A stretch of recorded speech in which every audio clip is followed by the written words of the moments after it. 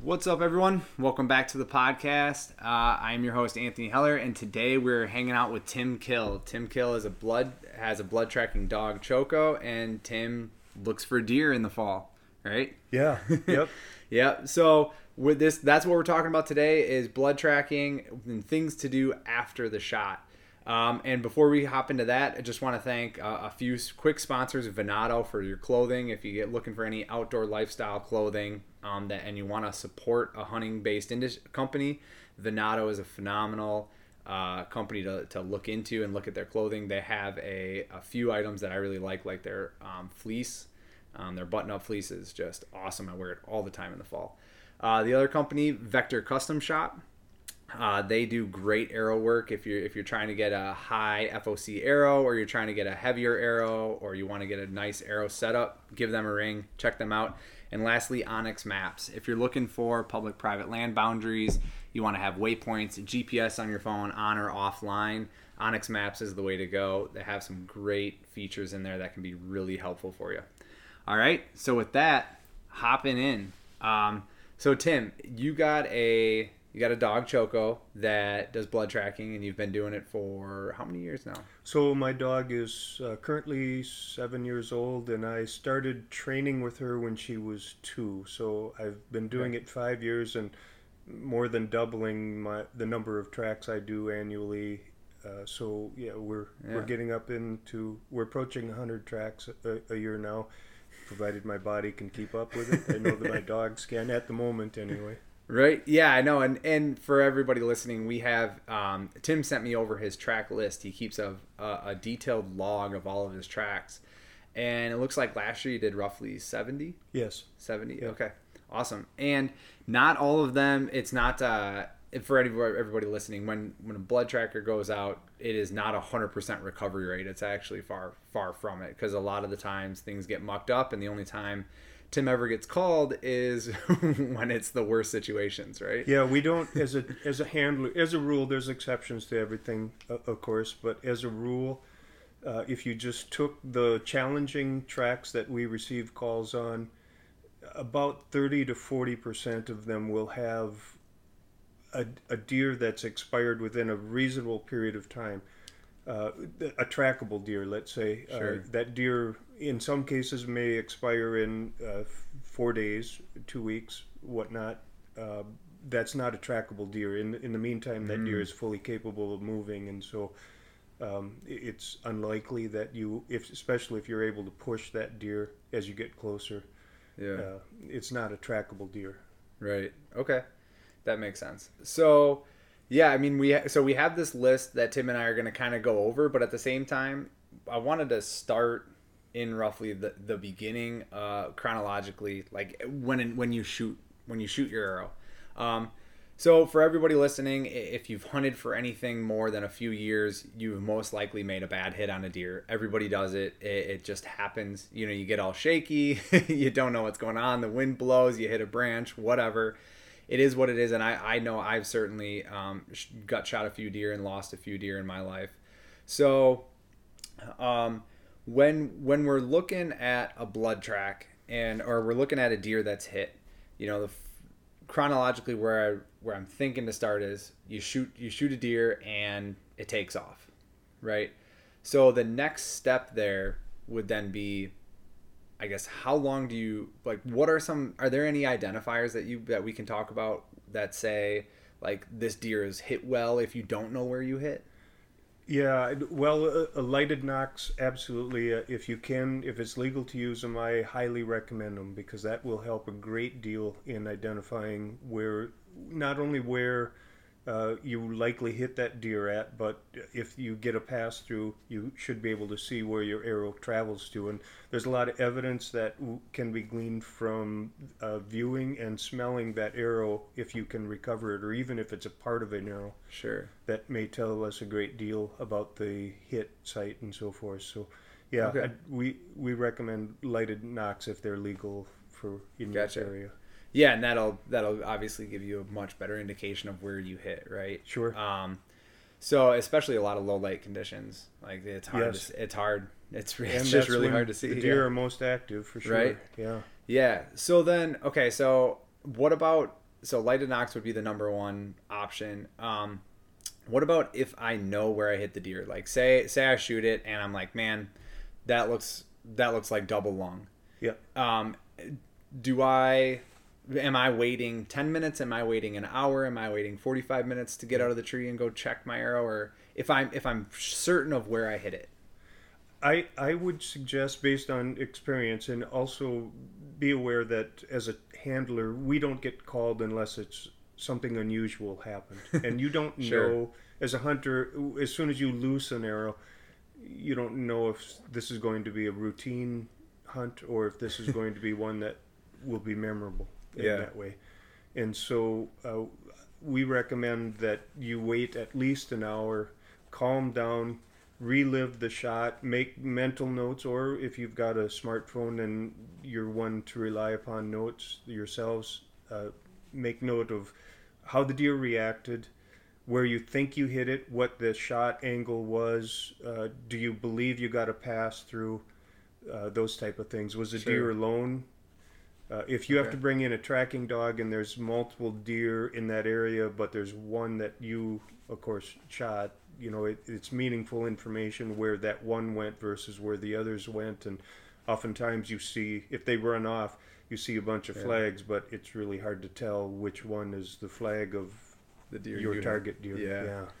Yeah, I can imagine that being difficult in like a food plot scenario or something where like you have a big train of, you have a bunch of does coming through and then a buck following them or Yep. something like that, and they all run off in the same direction through the woods. Yep. Yeah. Or you assume they all run off in the same direction, but Yeah. don't. That's even more of a challenge then. Yeah, I've noticed that in some of your track logs. It was dog went north, deer turned out going south. Yep. And that's just it's like the deer comes up, does a big loop, and then backs out. And even and I know Tim from a friend of mine named Mark, and Mark had shot a doe. Was that 3 years ago now? Yes. Almost. Yeah. Yeah, 3 years ago. And we called Tim out because we knew it was a good hit, and it was likely to be found. But at the same time, Mark looked, probably after he shot, he waited about 45 minutes, got down, and started looking for blood. And then he ended up losing it kind of at a creek, which was about maybe 80 yards from the shot. So we backed out. Mark called Tim and said, "Hey, Tim, this probably will be an easy one for you, but not sure if you want to take it or not." And Tim came out, and that deer did a few like loops, like 20 yard diameter loops, and crossed this creek I think 3 times and ended up multiple times for sure. Yeah, and Tim carried Mark and I both times, all 3 times across the creek. That was fun. He was the only one who was smart enough to bring hip boots. So yeah, we popped back and forth. And funny fact is we took the long way to get to this spot on a piece of public, rather than taking the shortcut that was more, I don't know, full of grass and bushes and kind of swampy area. And if we would have just taken that, we probably would have ran right into the deer. We were pretty close. I mean, the deer ran back to the parking lot. Yeah, we didn't know that at the time, but Right. yeah, there's an advantage in that case taking the long way, as it leaves what we assume the track direction to be pure, as opposed to walking into it in the middle and so forth. So yeah, I'm thankful that we did. That's our preference as well, Yeah. to start at the hit site on the track. Mm-hmm. Yeah, and that one was a little it was a little sparse blood because Mark had ended up hitting it right behind the heart, and it got clogged with some arteries, or not arteries, but like intestines and things like that, kind of clogged it. So there's spots of blood here and there, and Choco did a great job following that. It was a pleasure to watch her work. It was pretty awesome. Yeah, if the deer is standing still, their skin and their body lays in one direction, and you put an arrow through that, and then the deer starts moving, the skin advances and shifts and so forth. So those lines those openings no longer remain in line, and so they oftentimes can cause the external bleeding to stop. Even though the deer may in some cases be bleeding just as much, it's not physically evident on the track. Sure. To the dog it's viable oftentimes, but not to the visual eye, for sure. Gotcha. Okay.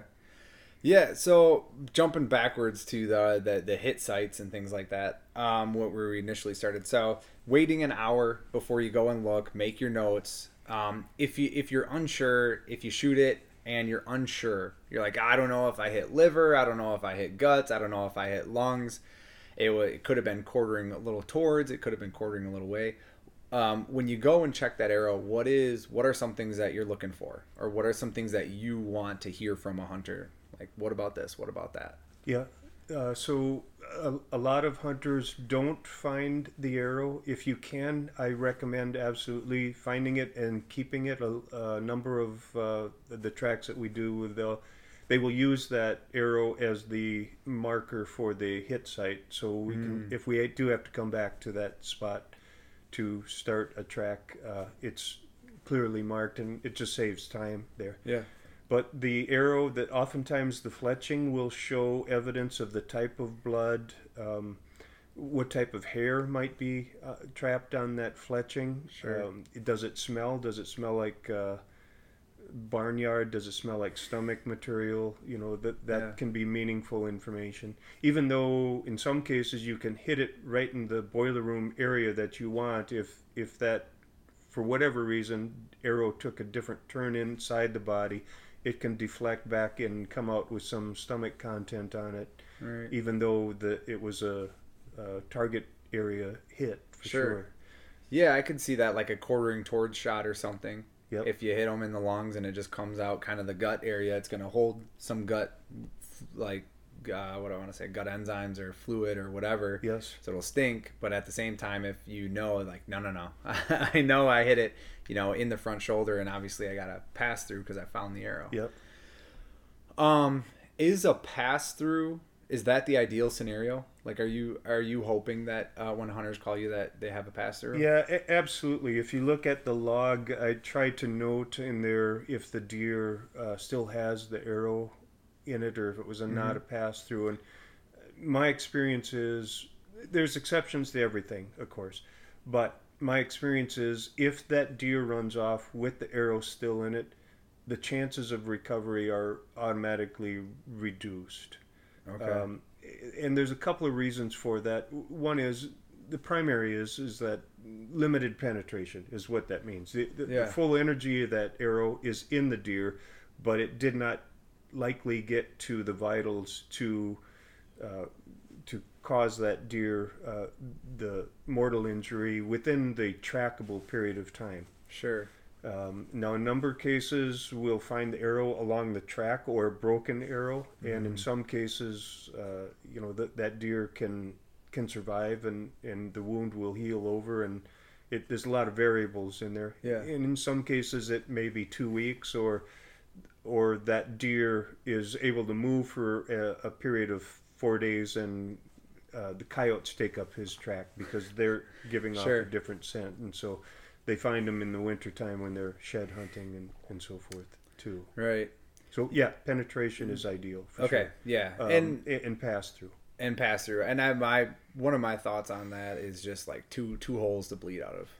Yeah, absolutely. Especially if one is lower than the other. Yeah. Yeah, and that's a great point, because in your log you note whether a lot of times whether it was shot out of a blind.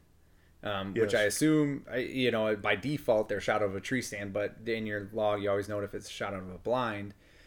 Because in my experience shooting, I've shot a couple deer from the ground, and both times I didn't get a lot of blood, but when I found the deer, there was a ton of blood pooled in the chest. Yeah. Just because the shot was higher and we didn't have that downward angle through. So does it seem like deer are easier to recover if they're shot from a tree stand and have essentially the 2 holes, one on the top and one on the bottom? Well, certainly, our, tree stand hunting is more common. Okay. And so there's a larger number of hunters hunting from that position to give you that angle. And so when you get a pass through, you're going to have the lower bleed side if you get a total pass through on it. Right. And that deer may well be, if you took that same shot from a ground blind and it's a more horizontal entry and exit, that deer may well be bleeding just as much. You just don't see it, and so to the eye, it's very little blood. Right. But to a dog, it's sufficient there Okay. externally. So Oh, again, yeah. I want to go back also to your pass through and retaining the arrow. Yeah. I find it very helpful for my dog to examine with her nose that arrow as well, Okay. especially if there's other deer in the area, so that she can link into that particular blood content and track content and so forth. Yeah. So that's meaningful for the dog as well. Gotcha. Okay, so if you can, like, that is a very important thing to find that arrow. Yes, by It far, can be I very prefer it. helpful. Yes, Yeah. it can be very helpful. Yes. Okay. So, I mean, yeah, we make a shot. We have a bad shot, or we're unsure. Deer runs off. We wait an hour. We go check for our arrow. Say we find it, and we're like, all right, here it is. It looks like there's gut blood on here, or gut, And how do you tell that? Is it just a smell? Predominantly the smell. Sometimes the reaction of the deer will tell you some Okay. meaningful information. A deer that tucks its tail and does a rapid trot away. Sometimes that can mean liver hit or a gut hit. Okay. Yeah. So deer reaction is important as well. Yeah, I saw in the log mule kicks, and I've heard that a lot before. Is that something? I'm not, and I don't I don't understand that. Is that a good indicator as Yeah. well? Generally it is. Yeah. Okay. Yeah. All right. Generally Mule it is. kicks are good. Okay. So we're looking at our arrow. We determine it's gut blood, or how can you tell liver? What would you look for if you think it's liver? Yeah, liver is going to be a very dark crimson, almost oily sometimes, blood. Okay. No bubbles. And it's high. Liver is on one side and high above, kind of above the body area. And so if you think you hit high, back by that lung or just behind the lung, a liver it's a deadly shot. There are exceptions to, again, everything we're reviewing here, but I am aware of liver hit deer that have survived for multiple days. We're not trackable, but as a Okay. rule, a liver hit deer is dead within 9 to 12 hours. Okay. Got it. So then what about what about lung blood? What does that look like? Yeah, lung blood is pretty exciting. It's what everybody wants to see. It's going to be a brighter, foamier, a lot of bubbles. Okay. Generally quite runny compared Okay. to like liver blood. There's a lot Gotcha. of oxygen in it. Okay. Yeah. Yeah. So it's yeah, what everybody bright red wants to see. bubbles. Yeah. Yeah. All right. And then what about muscle blood? I know you noted a lot of muscle blood in your track log. Yeah. Muscle blood can be a frustration.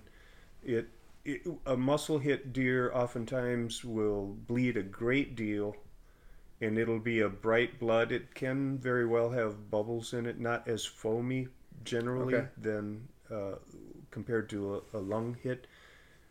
But the thing about muscle blood is it's a ribbon of blood, and then it stops suddenly.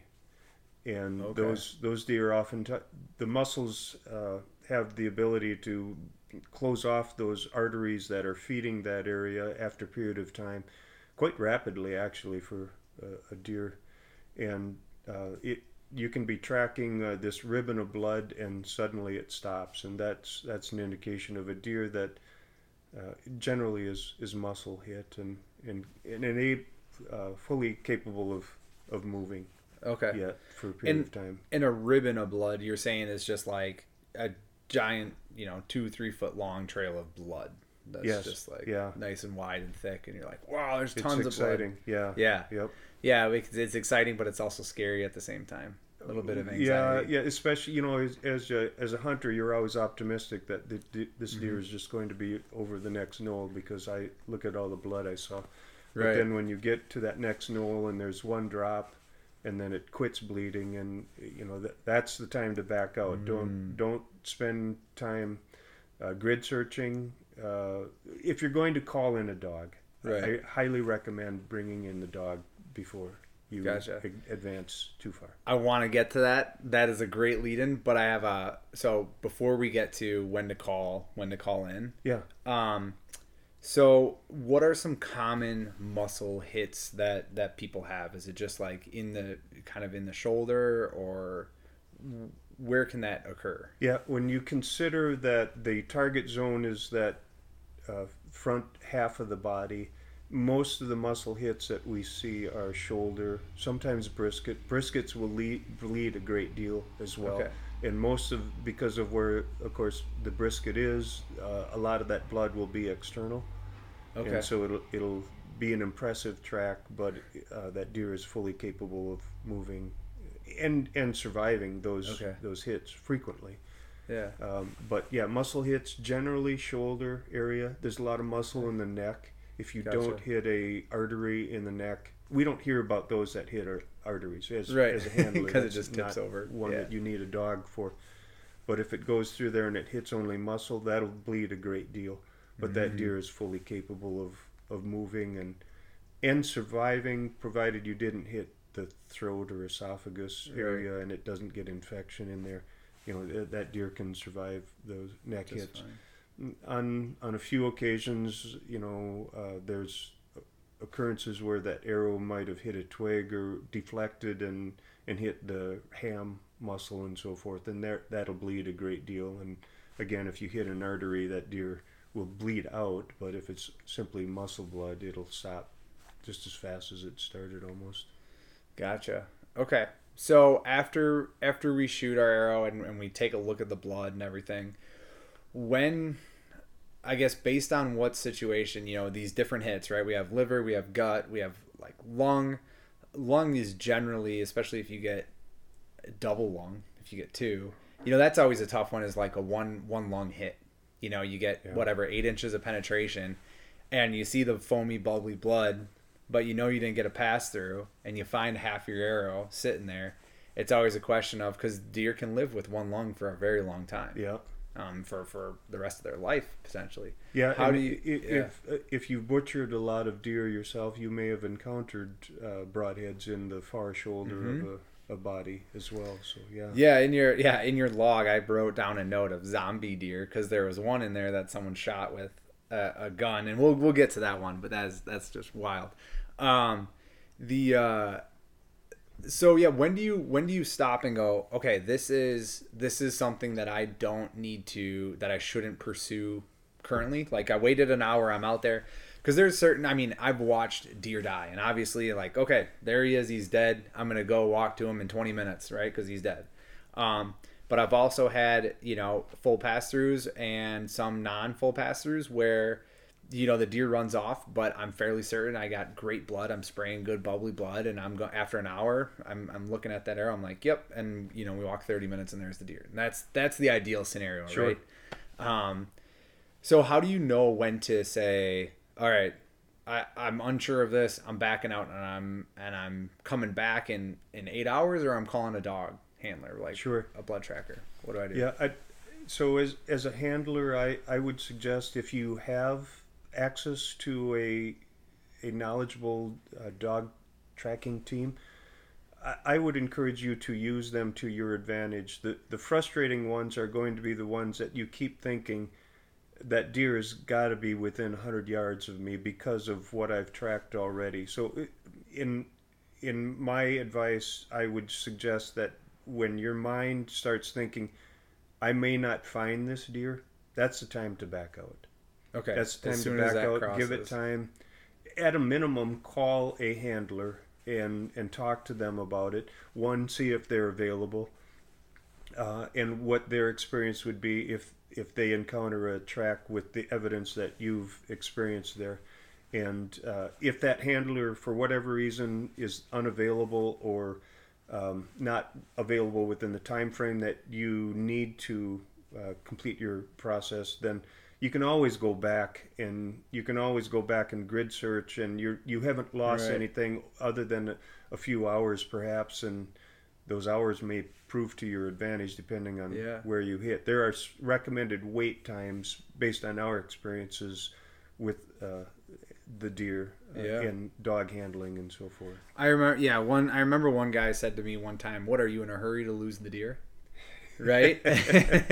I was like, okay, That's a good question. right? Yeah, and that makes sense, because if they're dead, they're dead. They're not going anywhere. Yep. Right? So if you're unsure, you back out. You call a dog handler, and you're like, "Hey, here's the situation. Can you give me some advice?" And I remember I hit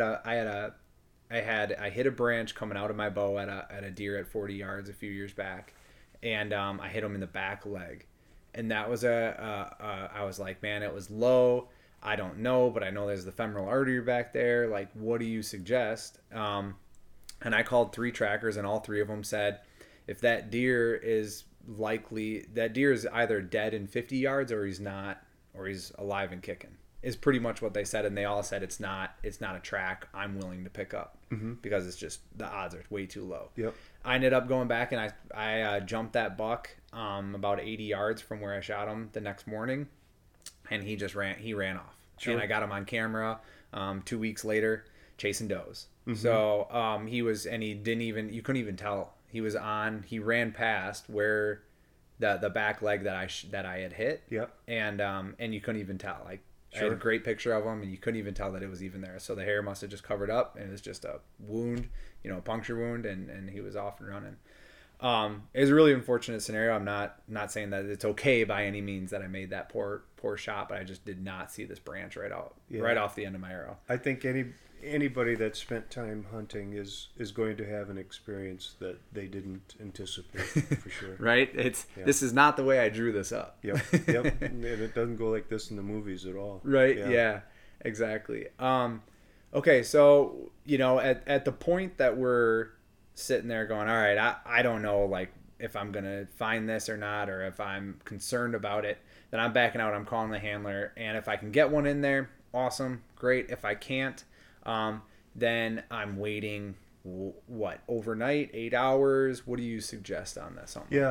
I would say the majority of our calls are overnight. Okay. Generally, when things get busy, the calls for tracking start coming later in the day, as a rule. Sure. There's exceptions to that too, but so waiting overnight 12 hours is common.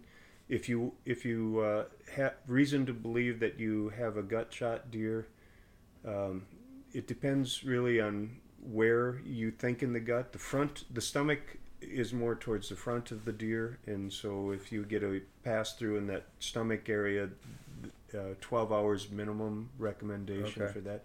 If it's back towards the smaller intestine, back towards the hind quarter of the deer, those are harder. That deer is likely to expire within a period of time, but it'll take longer, and there'll be less of a track for that, less of a scent track for that. So we recommend at least 24 hours in those cases, if you can. Liver hits 9 to 12 hours. Are a good target for those. For sure. So yeah, essentially backing out and waiting at least 9 hours if you're really unsure, or at least overnight. Or right? A sleepless night. Yeah. A thing about tracking too soon that we encounter as well is, let's say that you hit a deer, it's going to expire within 12, 14 hours, but you keep, in your effort to recover that deer, keep pushing that deer. Yeah. If the shot goes smoothly, that arrow passes through, it's relatively quiet, but not to a deer, of course. But the deer has never experienced that before. They just know they heard this sound and they felt this arrow pass through them. They don't know what caused it, but they know that they don't like it, so they run off. Then they get 300-400 yards away maybe and decide, I've cleared enough area and I don't feel so good, I'm just going to lay down here. And under ideal conditions, they expire there. Right. If you track too soon, you bump that deer. That you've educated that deer a great deal. You told that deer what caused its pain, what caused the noise, and you also inform that deer that it is being pursued. and so that's a much harder deer to track. And the other thing to consider is that if you continue to push that deer, you're leaving more of a track for that. And if you track it another 500 yards and then back out at that point, you've left an additional 500 yards of track for maybe a pack of coyotes to encounter that night. And so you've invited an opportunity for competition for the recovery of that deer. Had you waited, and I know it's very hard to do because we've been looking at these deer and talking about these deer for all summer long, in some cases several years, but patience is a virtue for sure and beneficial in that case. So avoid pushing the deer. Yeah. Oh, that's a great point. I need it. I've never even thought about that. You're informing the deer that it's being pursued. Because if you like, I mean, that's very that is eye opening. I think because now, like exactly how you explained it, if all of a sudden you're hit and you don't know what's going on, you're gonna go run away and lay down and go, what is going on? Oh, I'm tired. I'm gonna go to sleep and just not wake up. Right. Whereas if you're hit, you run away and you're like, what was that? And then all of a sudden here comes, like in your log, grandpa, grandma, kid number 2 with flashlights. Hey, do you see anything over there? Do you see anything? Oh crap, there's something coming after me. It's probably these things. I'm out. Like I'm running, and I'm running a lot further now. And I'm only stopping for pure pain that I can't go any further. So, and that's when you get these really, really long tracks, it seems like. And they tend to take more evasive actions and so forth that they wouldn't have otherwise felt the need to do. Yeah. Okay. Interesting. Yeah, I remember one year, and I don't know what happened here. I shot a doe in the morning, and Mark actually helped me recover this deer. This was in the good old Platteville days at UW Platteville. Sure. Shot it up near Lancaster, and it ran out into the cornfield, did a loop around the corn. I tracked it on the corn stalks. It was just bleeding. It was a younger deer. Did a big loop, and then came back into the property and ended up dying about, 60 yards behind me. And I shot it about 30 yards in front of me. So It ran off, did a huge loop, and came back. And I'm not saying that that's it. Like, it was probably dead before I even started looking for it. It was probably back there, and I just never even heard it or saw it or anything. It just kind of snuck around there. But that was a evasive action. And you talk about that in your log too. The deer started meandering. So if you're on if you shoot a deer and you're on a track and like you're on a straight path, and all of a sudden it starts curving and coming back and left and right, that is an evasive action. It can be. Okay. It can be a deer that is confused, or maybe it's been disrupted on the rest of its track by other deer or some scent that they picked up as they were advancing. Gotcha. There's a lot of variables in there that make it hard to determine. I would say, as a rule, especially with the more mature deer, if they feel that they're hit but they're uncertain what is going on, they'll go to their safe place, whatever that safe place is. Generally, it's their home area, their bedding area, or for mature bucks that are traveling for the rut, they frequently will head toward their home wherever area. they were. I noticed you noted that in one of your logs. A neighbor called you and said, I found the buck in his summering area, essentially where he was all summer. His safe place. Yeah. Do you notice that deer will run to water at all, or no? I would not necessarily say that. I would say that if water is on the route to their safe place, they will go there. All right, I have a friend who swears by they run to water, and I'm like, I don't believe you. Okay, so one of the other things that's noted on the log a lot is if we're tracking a deer, like say we think we have a lung or something like that, and we're on tracking ourselves, and we're finding multiple beds with blood in it. What is that in a short distance? I know you noted that a few times, like 20 to 30 yards, there are 4 beds with blood. What does that typically mean? Do you know? I don't know exactly based on my experience. I have encountered it before with deer.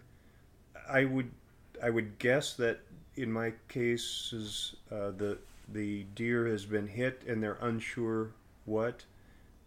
It's if you have reason to believe that that deer is going to try and bed and die, then I would back out and give it more time before you go in there again. It's possible that they were disrupted out of their bed by some other deer or Sure. Coyotes or Something. yeah, the egg equipment or whatnot as Whatever. well. Okay. What about I know you noted a bunch of times whether the deer was walking or running. What's telling you that? How are you going down a path with Chaco and going, okay, this deer is running full on? Mm-hmm. What tells you that from? Yeah, sometimes the splash, Okay. the degree of splash in the track, the blood that you do see, if it's got a good run to it, that can indicate that that deer was moving and the droplets hit the ground at a velocity and caused it to run, as opposed to a drip, drip, drip. On a running deer, you wouldn't see a drip, drip, a round splash on the vegetation and leaves and so forth. Does running versus walking indicate whether or not how soon that deer is going to die, or not necessarily so? I would say that if you're pushing that deer, the blood will be wet. That's never a good thing if you're tracking a deer and you're encountering wet blood. okay? So you want dry? You want it to be dry? Yeah, you don't. Well, going back to Unless, the fact that you don't want to push a live deer. You don't want Right. to educate that deer. You are pushing a deer that is moving before you, and so my recommendation generally when we encounter a deer, even if we've given it 12 or 24 hours and we're on that track, and suddenly the blood track that we're on, which was dry, suddenly becomes wet. That tells me that we busted that deer out of a bed, and that deer is still alive. And based on the conditions of the track that I've seen already, I will recommend then to the hunter, this is a live deer at the moment. If you wish, you can, legally in Wisconsin, we can't hunt with dogs, so that's the time to look that's when into you're done. alternatives Yeah. with that. Yeah. And so I would recommend I get out of there with the dog, and you can advance if you wish on your own, or you could wait it out and take it up from here in 8 hours and see what can be done. I don't like pushing the deer generally for the reasons that we talked about and leaving more of a track for other predators to find. Sure. But also with smaller parcels of land, if you push that deer, there's a possibility that you push it on a neighboring piece of property, and that's a whole new landowner permission issue to No, address that's a great. as well. It's a gread time to talk about that too. Great lead-in, great transition, Tim. So yeah, what about let's talk about trespass authority. Let's talk about what that looks like. Yeah, so let's say you called me for a track, and we decided through our discussion that we'll take it up in the morning. I'm going to recommend that you as a handler get permission from your neighboring property owners to ensure that if we're able to get on that track and that deer does something, even if it's not anticipated direction, travels in a different loop or gets pushed in a different direction than what you think that deer is moving, get permission from the neighbors in that area so that when we get to that property line, we don't have to stop. Every year I have multiple calls that for whatever reason they didn't get permission, didn't anticipate that direction, and I can show them that we're on this deer, here's evidence, here's the fence line, I have to leave, I will not take my dog in there. If you do, that's at your discretion, but it's frustrating for us, it's frustrating for the handler And for the dog, for sure. I tell you what, when the dog builds a sense of the track as she gains more experience with this, and I have been on tracks where she is absolutely certain we are going to get this deer, And I swear to God, she wants that deer more than the hunter does at that point. And so it's very frustrating for the dog. It's frustrating for the handler. And it's a letdown for the hunter, of course, if we can't get beyond this fence line for whatever reason. I would imagine. And to the dog, it's like, why aren't we advancing? Yes. What's wrong? Yep. What? There's this metal thing in the way? I don't care. Yep. Like, let's go. It's right there. I've done this track. I told you this is a viable track. Let's go get it. Get this done. Yeah. Yeah. Oh, man. Okay. So, yeah, that is certainly a best practice. If you're calling a handler, whether it's Tim or anybody else, and you're calling a blood tracker, make sure that you get permission. And in some of these tracks that you have logged, like, people are asking for permission. If the deer is heading north, they're asking only for permission to the north. Yes. Then all of a sudden the deer does a loop and it's heading south, and it's like, it's now it's the middle of the day on a Tuesday, and I can't get permission from this guy because he's at work and I don't know his cell phone number or whatever. Then you're stuck. Yeah, right? But build those relationships with your neighbors in advance. Even if you touch base with them once every 5 years, at least you have made contact with them. So if you need to call them on short notice, you've got that basis for that relationship. Yeah. Oh, that makes sense. And I've done that at our private property. We know all the landowners around us, and that's not really my ability. That's my dad's. My dad's a chit chatter. He'll go stop by. Hey, I'm the new landowner. Who are you? It's important to have someone like that in your hunting group for sure. Yeah. Yep. Yeah. And we've had the discussion with the neighbors. We actually had an incident in year one. Year one, a guy shot a really nice deer. I'll show it to you. I found the head a couple years later this year. But he did not ask for permission. Mm-hmm. So they just, all of a sudden on my trail cameras, I have 6 guys coming through the property, and I'm seeing a bunch of people and whatnot. And it's not an issue at all. Like, obviously we're going to say yes, like, please advance, go get that deer. But it did spark the conversation at that point to call him. And I had the conversation of, hey, totally get it. Just let me know. Here's my cell phone number. Yep. Just call me. And if I have the same thing, can I call you and can I track on your land? And the answer was yes. There's one guy that we know that is, he kind of, he doesn't have a car and he lives in a camper on his 40 acres. Mm-hmm. And that's his piece. And I had a tree stand on our property, and just the way the tree's set up, it was facing his. So it was like 10 yards from the property line. He came over and nailed a piece of cardboard to the tree that said, "You are not allowed to trespass or track on my property." Yeah. And I was like, all right, well, apparently if I shoot a deer, it needs to run the other direction because this guy is not letting me come over. People are people, for right? Sure. Yeah, and that is his right? Yep.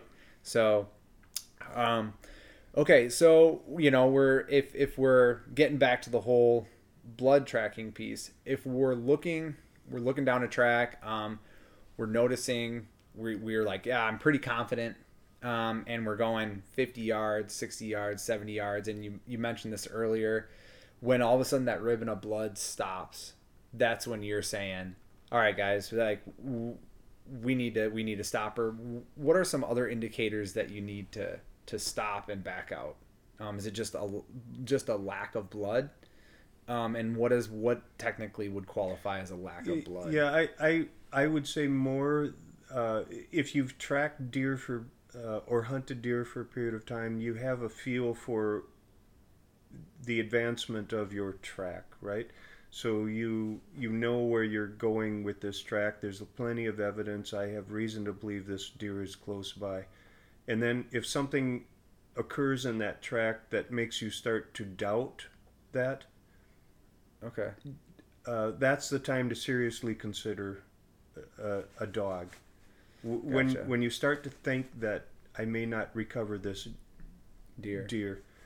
So that could be in, what is like a minimum distance? Because sometimes, you'd hate to have someone call you when they've only looked 10 yards past the area. Like, I can't find any blood. I'm out. I don't know. Yeah. And then you go 30 yards and there's a dead deer, right? So is there like a minimum distance that you should at least look around the arrow site? Yeah, you should mark that last blood to get back there if you do have to come in with a handler, or if a handler's not available and you need to grid search, find some way to mark that with a flagging tape or toilet paper or whatnot in the tree, or on your GPS, which, those GPS is only so accurate anyway, and it looks different in the dark if you have to come back in the dark, for sure. But yeah, I would not, and if you plan to bring in a dog, I would not recommend walking every which direction in an effort to pick up that trail again. Okay, so is there say, well, have you walked 20 yards where you think the deer went? Did you find any blood, or did you not find blood? I think it's oftentimes when we get on a track, we find, or the dog tells us, that the hunter did more searching than they said they did or wanted to admit to in the phone interview as well. Yeah. Okay. I mean, it's natural. You've invested several hundred yards in this effort. But again, your indication is that feeling inside your mind that I can't imagine where this deer went. I thought for sure we would have it by now. If you start to doubt it, at least contact a tracker before you get in there with the grid search. The image that is helpful with that is, I'm going to imagine a football field after 4 inches of fresh snow. You know how clean that football field looks, and a kid comes and runs through that football field, meanders through that football field in their own path, and then that child leaves the area. You come in there with the buddy, and you ask your buddy to get on that track and follow the track that the kid took. Well, that can be what it's like for a tracking dog if it's a clean track. But if instead you bring 3 other friends and they walk crossways on that original track and they double back on it and they get on their hands and knees and they crawl a little bit under some of the imaginary brush that might exist and so forth, and then they leave the area and you come back in with that buddy that was tracking before, and you tell them to get on the original track only, don't deviate, stay on only the original track that was made here. That can be what it's like for a dog after a grid search effort, or even an individual search effort. It messes with the track. It picks up the scent of that deer every time it gets crossed. It might bring it back. It might contaminate it with other evidence that is highly meaningful for a dog. But if it's contaminated or messed up, it reduces the chance of recovery oftentimes in those areas. Okay. And that's a great a metaphor for like how a dog could see it as everyone knows what a clean track looks like through a fresh snow. Yes. Right? And that is, except maybe not people in the South, but but it is a very clean and clear path to follow. And when you get in there and muck it all up, and not only, and some people might be thinking, well, that's just human scent. The dog should be able to follow deer scent. My thought there would be like, you're probably putting your human scent over that deer scent. You could be moving that deer scent around. You could just be mucking up the track like altogether and just clouding, making it foggy for that dog. You might have accidentally stepped on a spot of blood or body fluids of that deer and walked in a different direction than what the deer traveled, and it disrupts the route that the deer took. So is there any is there anything we haven't covered, like best practice for if you're gonna call in a dog handler? Is there like a steps to follow or a best practice for that? Obviously it's do your best to find the arrow, and after you find the arrow, call in, or if you can't find the arrow, then call in. Don't go grid searching. Don't grab everybody and their brother to come out and start looking for you. I noticed that in one of your logs, you were out there with kind of, it seemed like a family, and they weren't really listening, and they were just kind of doing what they felt like doing, and everybody was hooting and hollering, and you said it was hard for Choco to focus. Yeah, for my dog, it's very disruptive. I don't generally object to multiple people coming along on a track, but when they start separating behind. When we're on a track, the dog is out in front. She's got a harness on. She's got a 30-foot leash, and then I am on the end of that leash, and then the hunter is at some position behind me, following us. And oftentimes there's other helpers behind the hunter, and sometimes those helpers will tend to want to say, well, we're going in this direction, I'm just going to go up on that knoll and see if maybe the deer is out ahead of us. Well, that's disruptive, highly disruptive to the dog, at least my dog.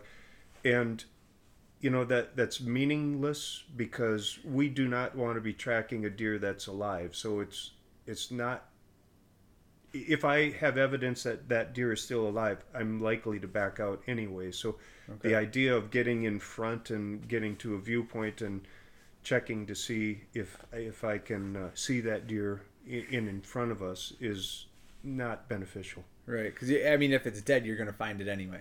Yes. Right, and you can always go look for it on that knoll later. Yes, like exactly. You can always go take a peek tomorrow. Okay.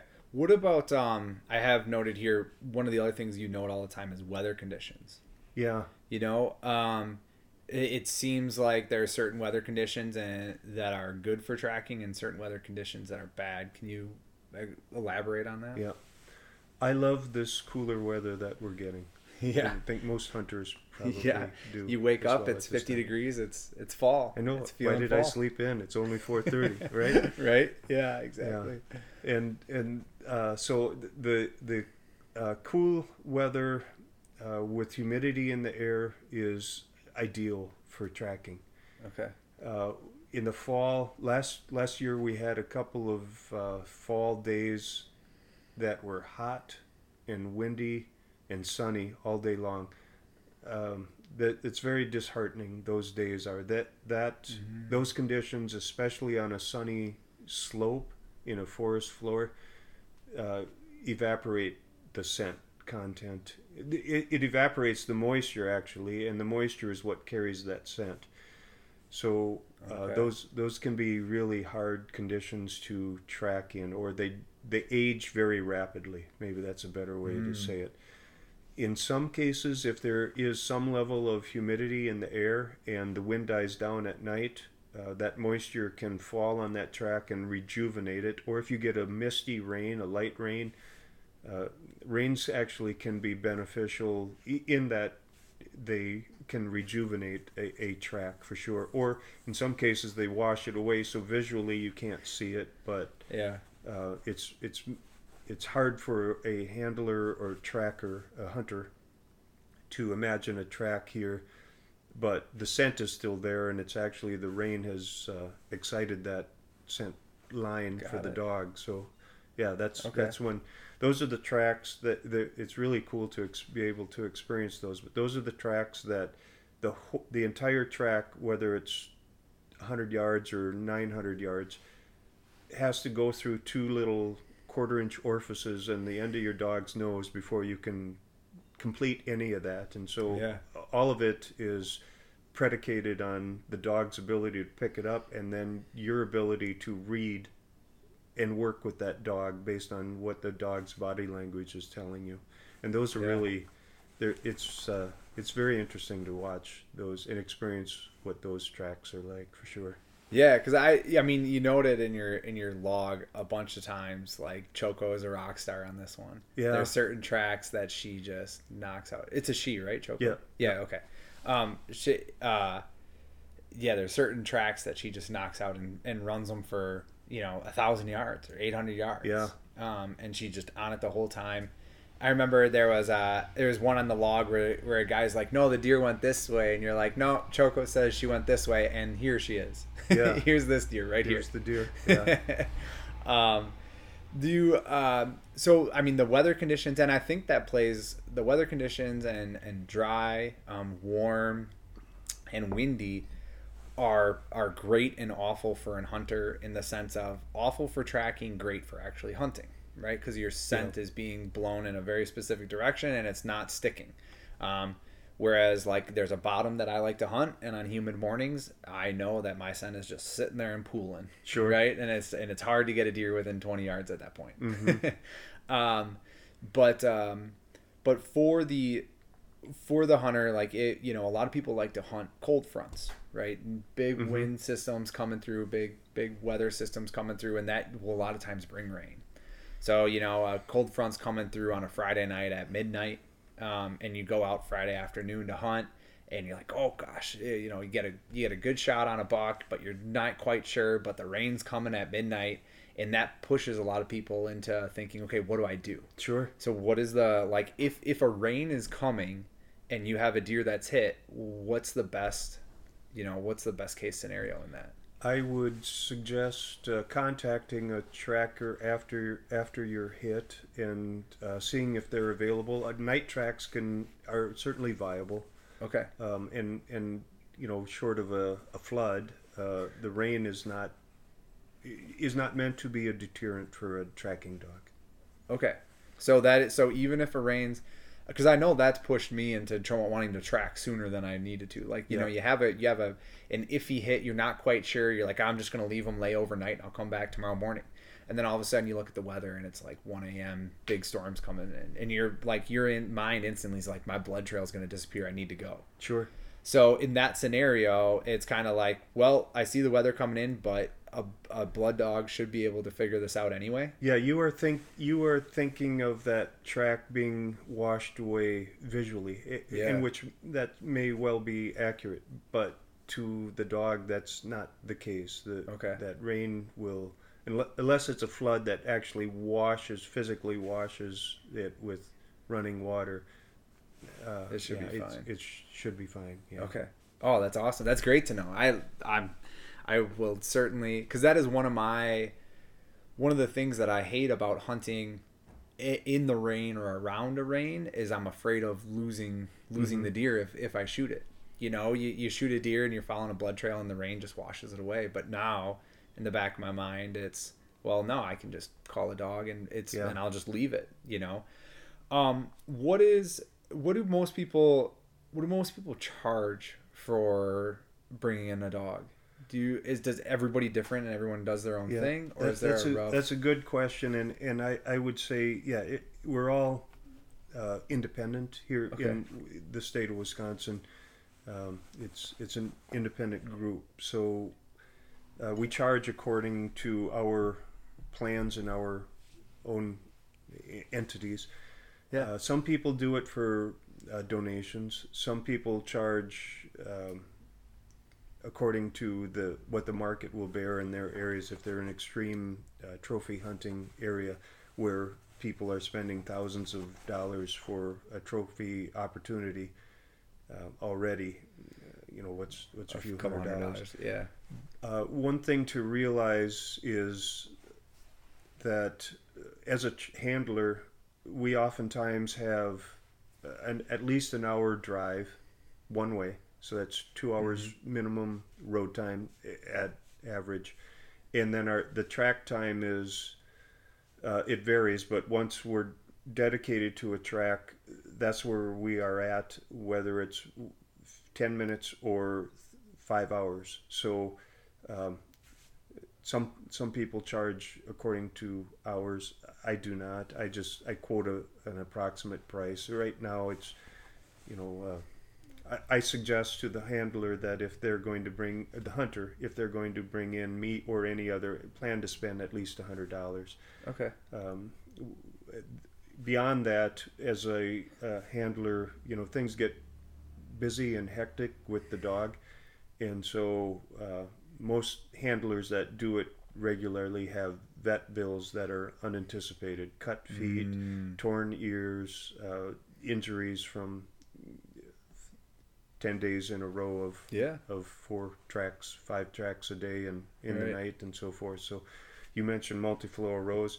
I've learned to hate multiflora rows, especially in the dark, but I understand that's the environment, and I fully understand also that if my dog tells me that's the direction the deer went, then that's the direction she goes, and that's the direction and path I have to go as well. Right. And so, there's expenses. There's not a lot of handlers that make money tracking. Okay. but it helps to defray the costs that we have. Yeah, with the animal and the equipment and training and all that. Yep. Yeah. Yep. Oh, yeah. It takes a to get into dog recovery with deer. It takes a great deal of training, and it's very time consuming. Yeah. Doing those, you want to do as many practice tracks as you can to educate the dog, but then at a certain point, the actual tracks is what educates them. Right. And there's all kinds of scenarios that you can and cannot anticipate, including backtracking of a. We've all seen deer that come to the edge of a field, stand there for a period of time, and instead of advancing into that open field, they backtrack and then do a 90-degree off from where they were at. So yeah, Right. that stuff happens on tracks too, and you can't benefit from visually having seen that deer do it. You have to allow the dog to work that through, and that takes Right. experience as well. Yeah, I can imagine that it's not something that you can just go, okay, I have a blood tracking dog. She knows what to do now. Yep. Yep. Right? It's got to work for it and work at it. And okay, yeah, I wanted to get that out there so people aren't thinking like it's $1,000 or $2,000, and it might be in like some very certain areas like Buffalo County or something. I don't know. But at the same time, I wanted people to know that there is a cost associated with it, and everybody's different. And yeah, just if the deer, like I would certainly, to me personally, whether I shoot a deer and it's a doe or it's a giant buck and I'm unsure, like for the respect of that animal, I would certainly, like, if I can't find it, call the dog in. Yeah. If I'm not doing well. I would say the majority of tracks that I do are bucks, Yeah. and with few exceptions, I rarely charge for does and fawns. Okay. Even though I still quote the price just so that the hunter is aware That they actually that think about expense, it. Yeah. Yep. And I don't want to discourage them from doing. In fact, I want to encourage hunters to call for does and fawns as well. But I want them to be aware that there are expenses on the part of the handler to do this as well. Yeah, that makes sense. And you can always charge them if they're jerks. Yep. Yeah. Or if they in some cases hunters need to be motivated to learn that they have mucked up a track, and sometimes the pressure of money is an education element. Yeah, to not do that again. Yeah. Yeah. Yeah, that makes sense. One of the other things you talked a little bit about on your log, or you noted, was vegetation. Yes. That plays an important role in the track. Can you talk a little bit about that? Yeah, vegetation and terrain and so forth. The deer went where the deer went, whatever that is, and oftentimes they can travel through all kinds of terrain and vegetation and so forth. I personally have found that low areas are some of my favorite areas to hunt in, for the reasons that you mentioned earlier in the hunt site that you talked about, where the moisture and scent just pools in that area. Yeah. The nice thing for me about tracking in a swampy area is there's a lot of grass. Generally, there's a lot of grass and a lot of moisture in there to hold that deer scent, and so even on those dry, hot days when the wind is blowing, that wind will travel above the grass, the cattails and so forth. Okay. And so that scent remains in that track. And if there's water in there, it may visually wash away in the water itself, but there will be scent up against the reeds and so forth where the deer had traveled. But Gotcha. yeah, we find as a rule those are very successful tracks. Successful in the respect that the dog is able to get on the track. Right. Success is a very hard thing to define for deer tracking. Oftentimes what I would consider a very highly successful track doesn't have a dead deer on it, but it's an indication from me that the dog did very well on this track. Yeah, because you can't, as a dog handler, you can't force the deer to die. You didn't take the shot. No. Right? Your success and your objective is to put Choco on that track and have her run it until you find wet blood, you jump the deer, you find the dead deer, or it goes to a property boundary, and you lose, like the track is just totally lost. Mm-hmm. Right? That's the objective, right? Is to get her on that. And some of them, I mean, you have on the log here, one of them's over a mile, one of them's you have 1,700 yards that you've tracked it. Yeah. Yeah. You know, they're not. There's been a couple. I know there's one guy that you said just met you and said, "Oh, I just want to see the dog work. I shot a fawn this morning. Can you just come track it for me?" Yeah. I know it's dead, right? But just wanted to see it work, and you know that's a 40-yard track, 50-yard track. And in one of them, you mentioned like it was a gimme for Choco, right? Are those like, if you're interested in seeing a dog work? And I remember Mark telling me this once, is like confidence for the dog is pretty big, and actually finding the deer is pretty big. If you're interested in seeing a dog work a track and you're fairly certain, like you get to the arrow and you got double long and you're like, yeah, this deer's very likely dead, is it worth calling you to do that? Or are you like, no, don't call me on stuff that know is dead? That's a good question. I appreciate you pinpointing that in this discussion. I would say, as a handler, we absolutely love working with our dogs. And there's a certain period of time, generally here in Wisconsin, it starts in October, although there are exceptions. There are places that get busy right away. But if we aren't booked for a track, even if it's a gimme track, we would love to get a dog on it. And we can do practice tracks all day long. They cannot replicate the variables that you would see in a actual track. Gotcha. And so even gimme tracks can be an education for the dog, or something more to build upon that and share the experience. It's really cool to see a dog working a track. You know, we did a track last year where the hunters pushed the deer too early, pushed it into a bunch of coyotes, and we went there in the morning. They hadn't known that the coyotes had taken the deer yet, but we went there in the morning, and they had spent 3 hours, I think it was, trying to track this deer through the brush and vegetation. And I got there with the dog, and we covered that ground in 20 minutes. It was just, the hunter was overwhelmed with how rapidly this dog can advance on a track that took us forever to move to this point. Yeah.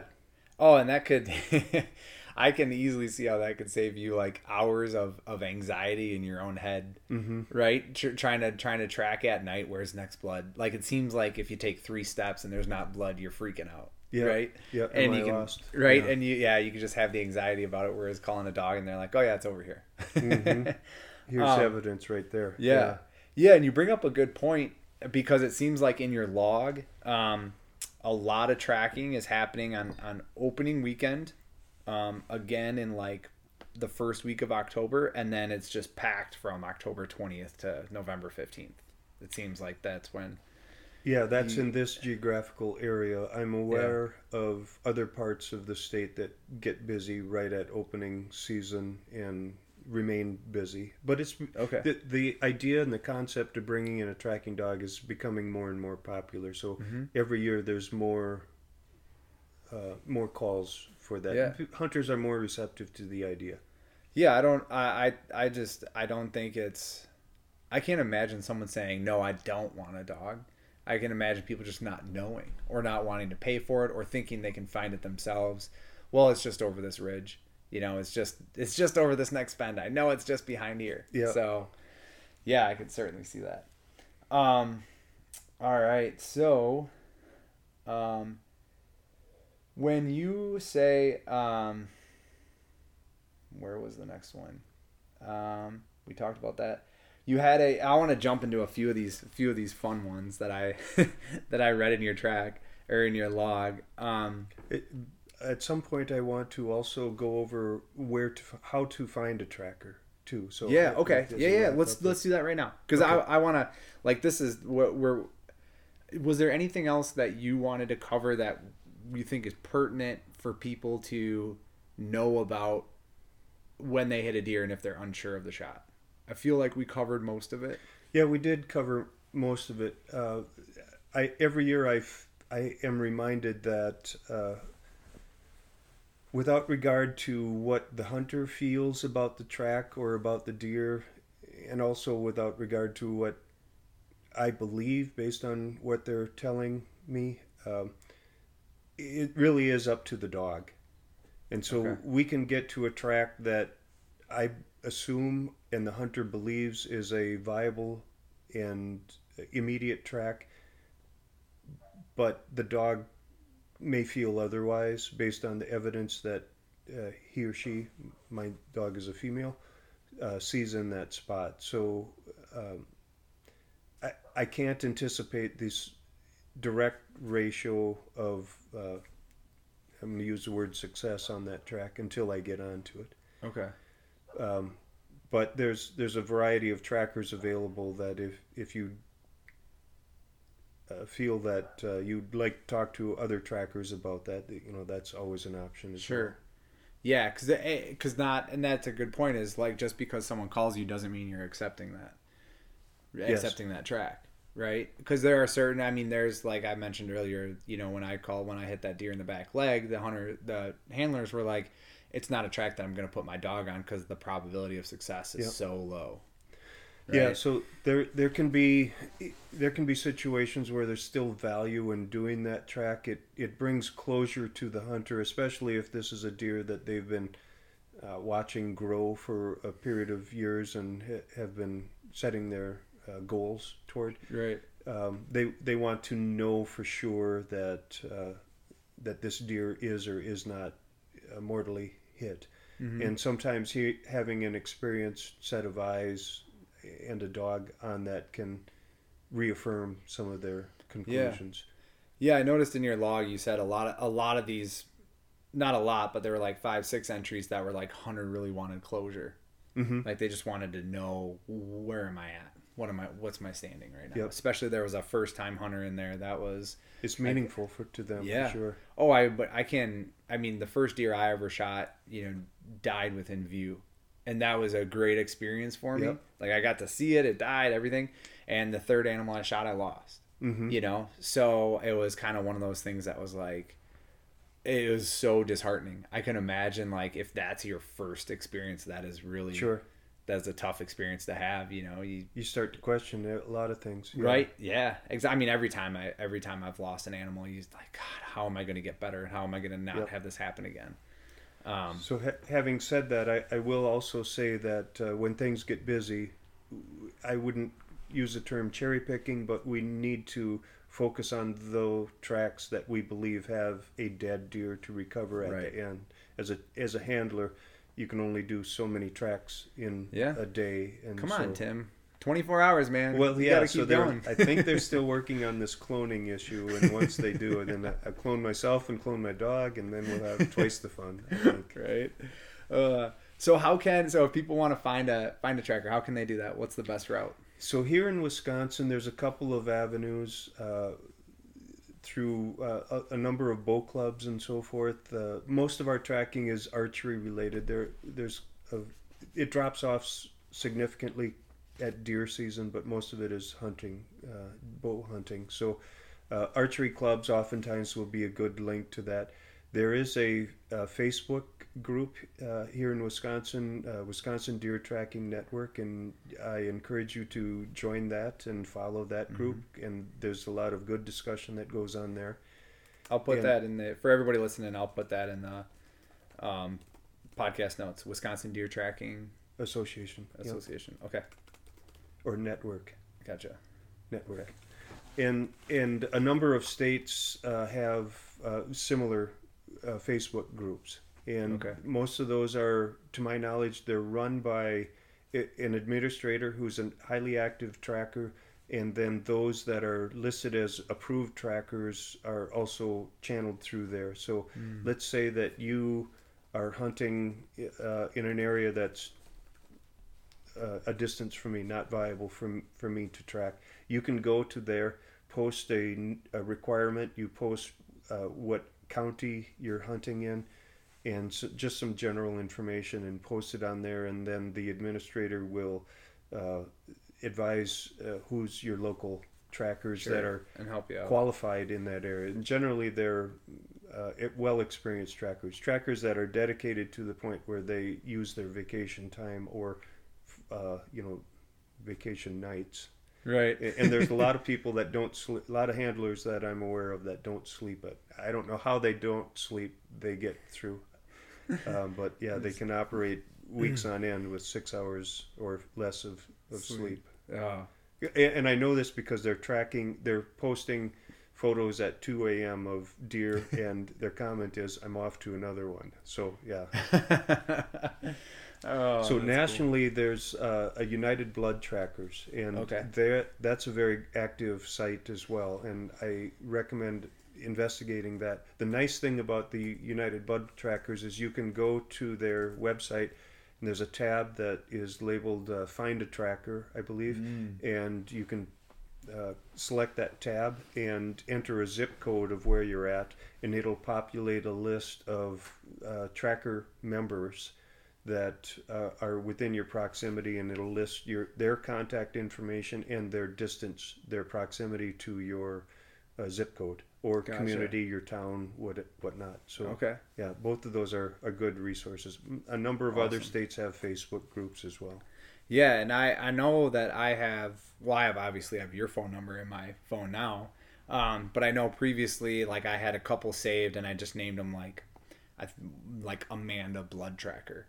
So then if that ever happens, I just type into my phone Blood Tracker, and it would pull up multiple people listed. Yeah, because sometimes you can't get a hold of the person, right? And then a lot of times hunting scenarios, you don't have great service, so now you got to go back and try to find service and call somebody and all that stuff. And so I always just like to have that person in my phone, so I can just call them right then.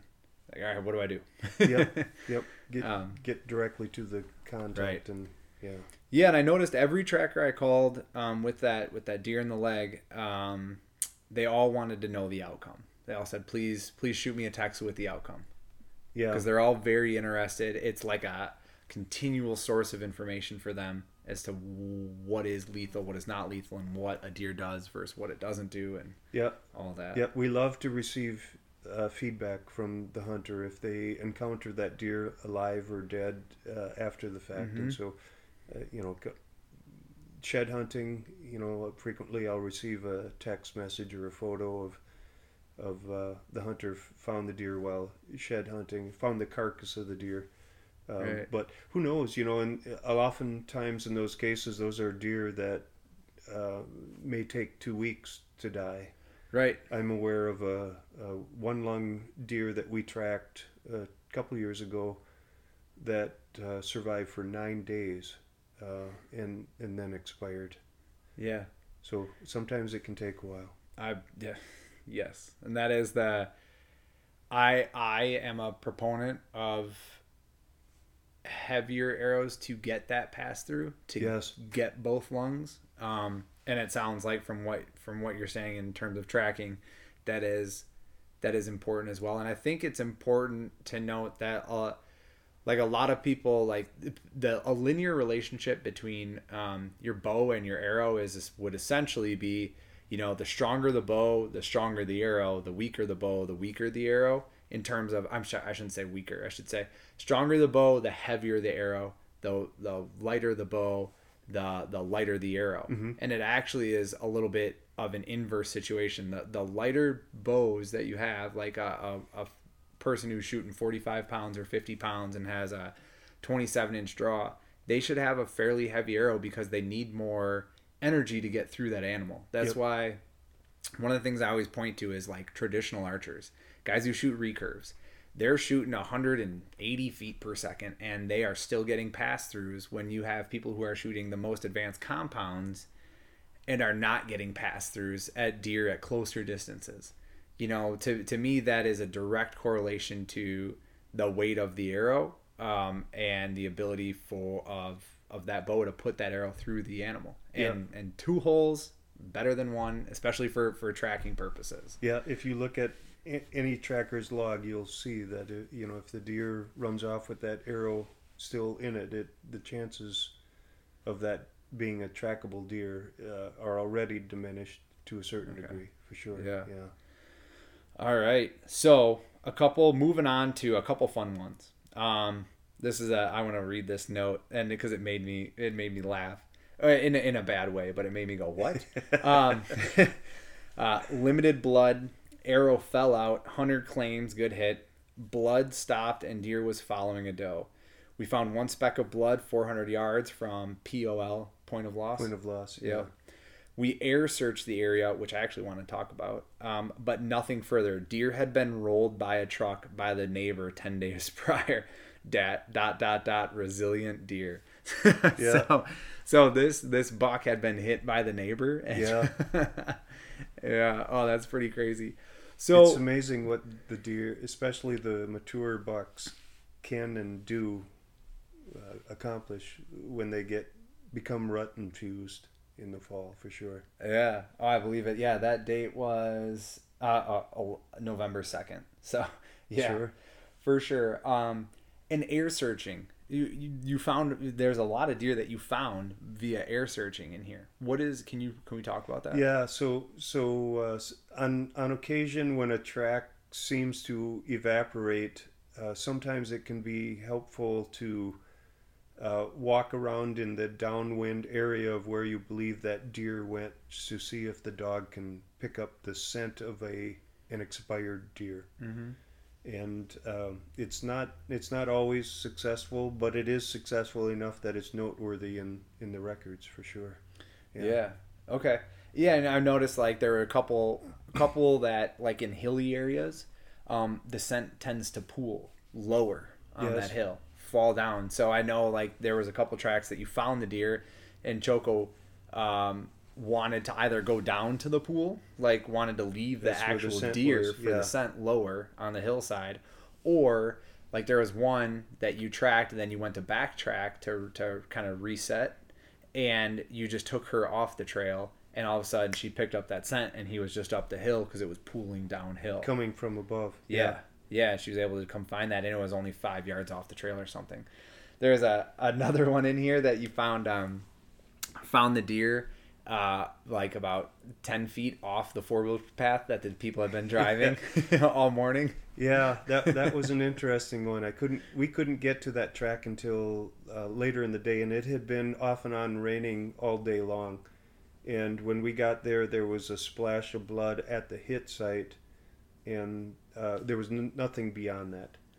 And I don't recall, we maybe took that 300-400 yards down a tree line and so forth, and we're walking along this tree line. There's a 2-track that the hunter had been traveling on with his UTV multiple times, going back from the hit site, going up to the yard to make some calls, to find a tracker, to have lunch. He had, I believe, traveled that at least a half a dozen times, and we were walking along on the track. The dog was dedicated to this effort, suddenly turns and does a 90 degrees. She walks 5 feet, and the deer was tucked underneath this log, absolutely hidden. It was a very dark-bodied deer anyway. I didn't see it until the dog was on top of it as well, and the hunter was amazed that he had been within yards of that deer so many times. And never even knew it. Never knew it. Well, at least it was an easy drag, right? Yeah.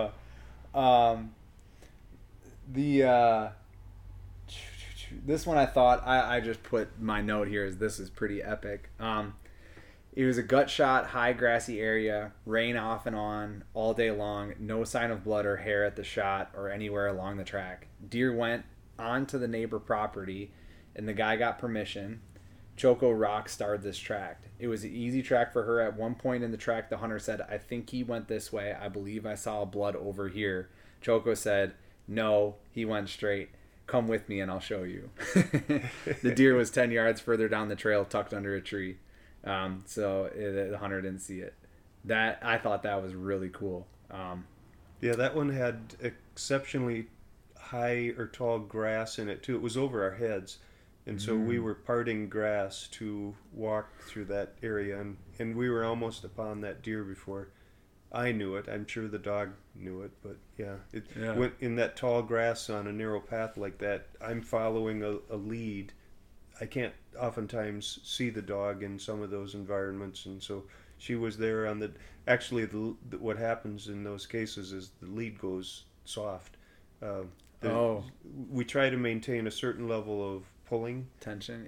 Yeah. tension against the dog, and if the lead goes soft, the dog is not moving, and she was on top of the deer. Oh, that's cool. Yeah. Another one here. It was a gun season hunt. Hunter's first hunt with his AR rifle, Grindle round, and he hit it in the shoulder. Deer was at least 5.5 years old, had a bullet hole in one ear, the other ear was torn, had 2 arrow wounds on his neck, just behind the head, had an arrow in the shoulder blade too. I tracked the same deer in 2019 when the person hit him in the shoulder. We called it a living deer and could not track it very far.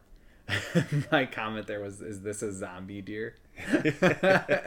I mean, that deer is one tough SOB. Yeah. For sure. Like that is wild. Yeah, their desire to find does and pass on their genes in that rut it's amazing what they do.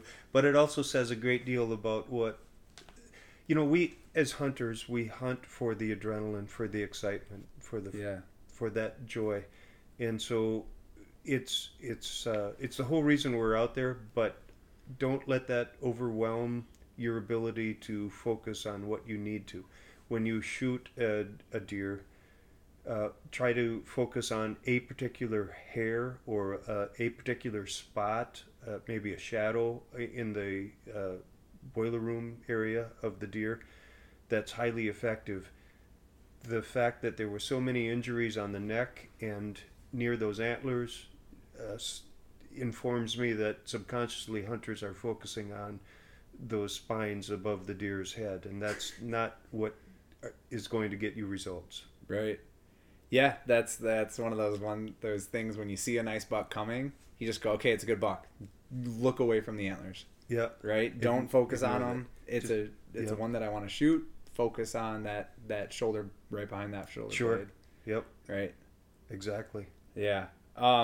All right, and the last one that I wanted to touch on, there's a lot here, but for the sake of time and just we talked about a lot of them already in different ways, but you have two hunts where this occurred. The hunter shot at dark last night. The deer traveled 80 yards off the main path. The hunter searched in the dark, but deer was dead 10 yards off the path, so no glowing eyes and no blood. Very easy track for Choco. Appeared to be hit high in the back. Little external blood on the track. There were a few bone chips at hit site. That's not the one I wanted to talk about. It's here. After this quick track, we went to their house. He had shot a doe 2 days before. The deer dropped. The guy got out of his stand, went to his house to put his gun away, then came back to get the deer, and it was gone. Yeah. In a cut alfalfa field, there was hardly any blood, and clear ag fields for over 400 yards. Put Choco on it, and she took it over the hill, but could not pick up the dead deer. We suspect a shocked spine. And there's another one in here that's also a shocked spine. What can you explain that?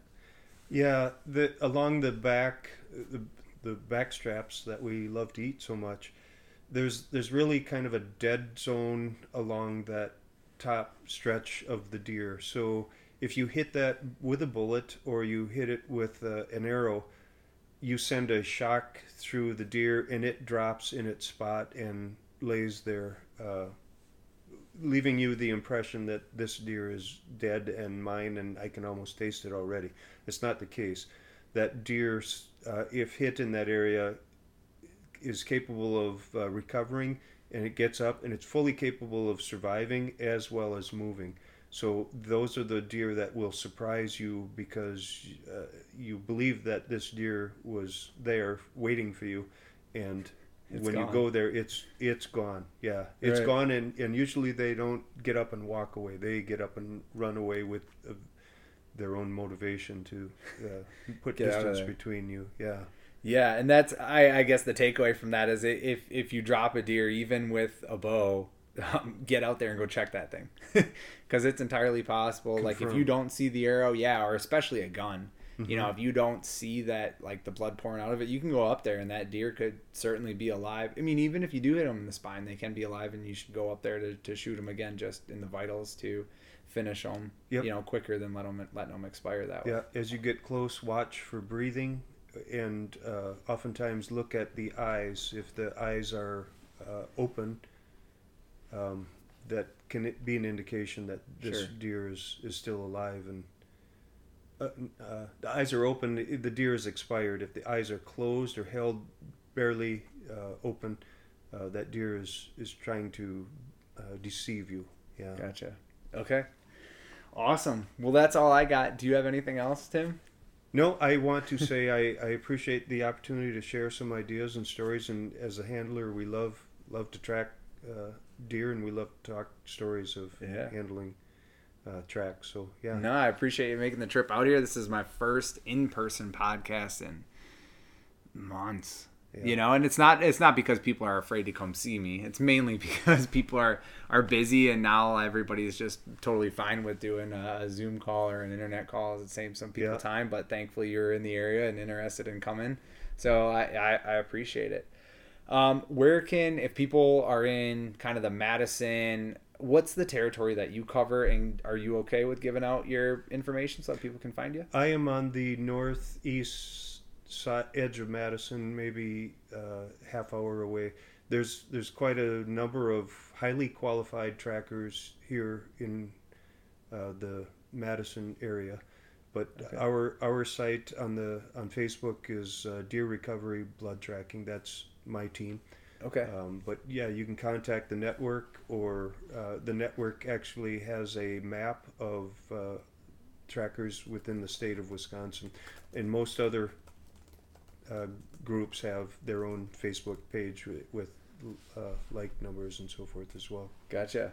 Okay, that's perfect. So yeah, if you're in the area and you want to call in a dog, look them up on Facebook or on the United Blood Tracking Association, and I'll have all this stuff in the show notes. So thank you everybody for listening. I know I learned a lot talking to you, Tim, today, so I appreciate it. And if you guys have a chance, if you have a chance, please subscribe to the podcast. If you liked it, give me a thumbs up, whatnot. If you ever need any help and you're unsure of your shot, just give a tracker a call and they'll certainly help you out. Because like Tim said, that people just like working with their dogs, and there's people like Tim who go on, close to 100 tracks a year, and most of us would do one, maybe two, right? And hopefully we're not tracking very far, but it always happens. So yeah, give them a ring and they can give you their experience. Yep, we get called in on the surprise one. So happy hunting. All right, thanks guys.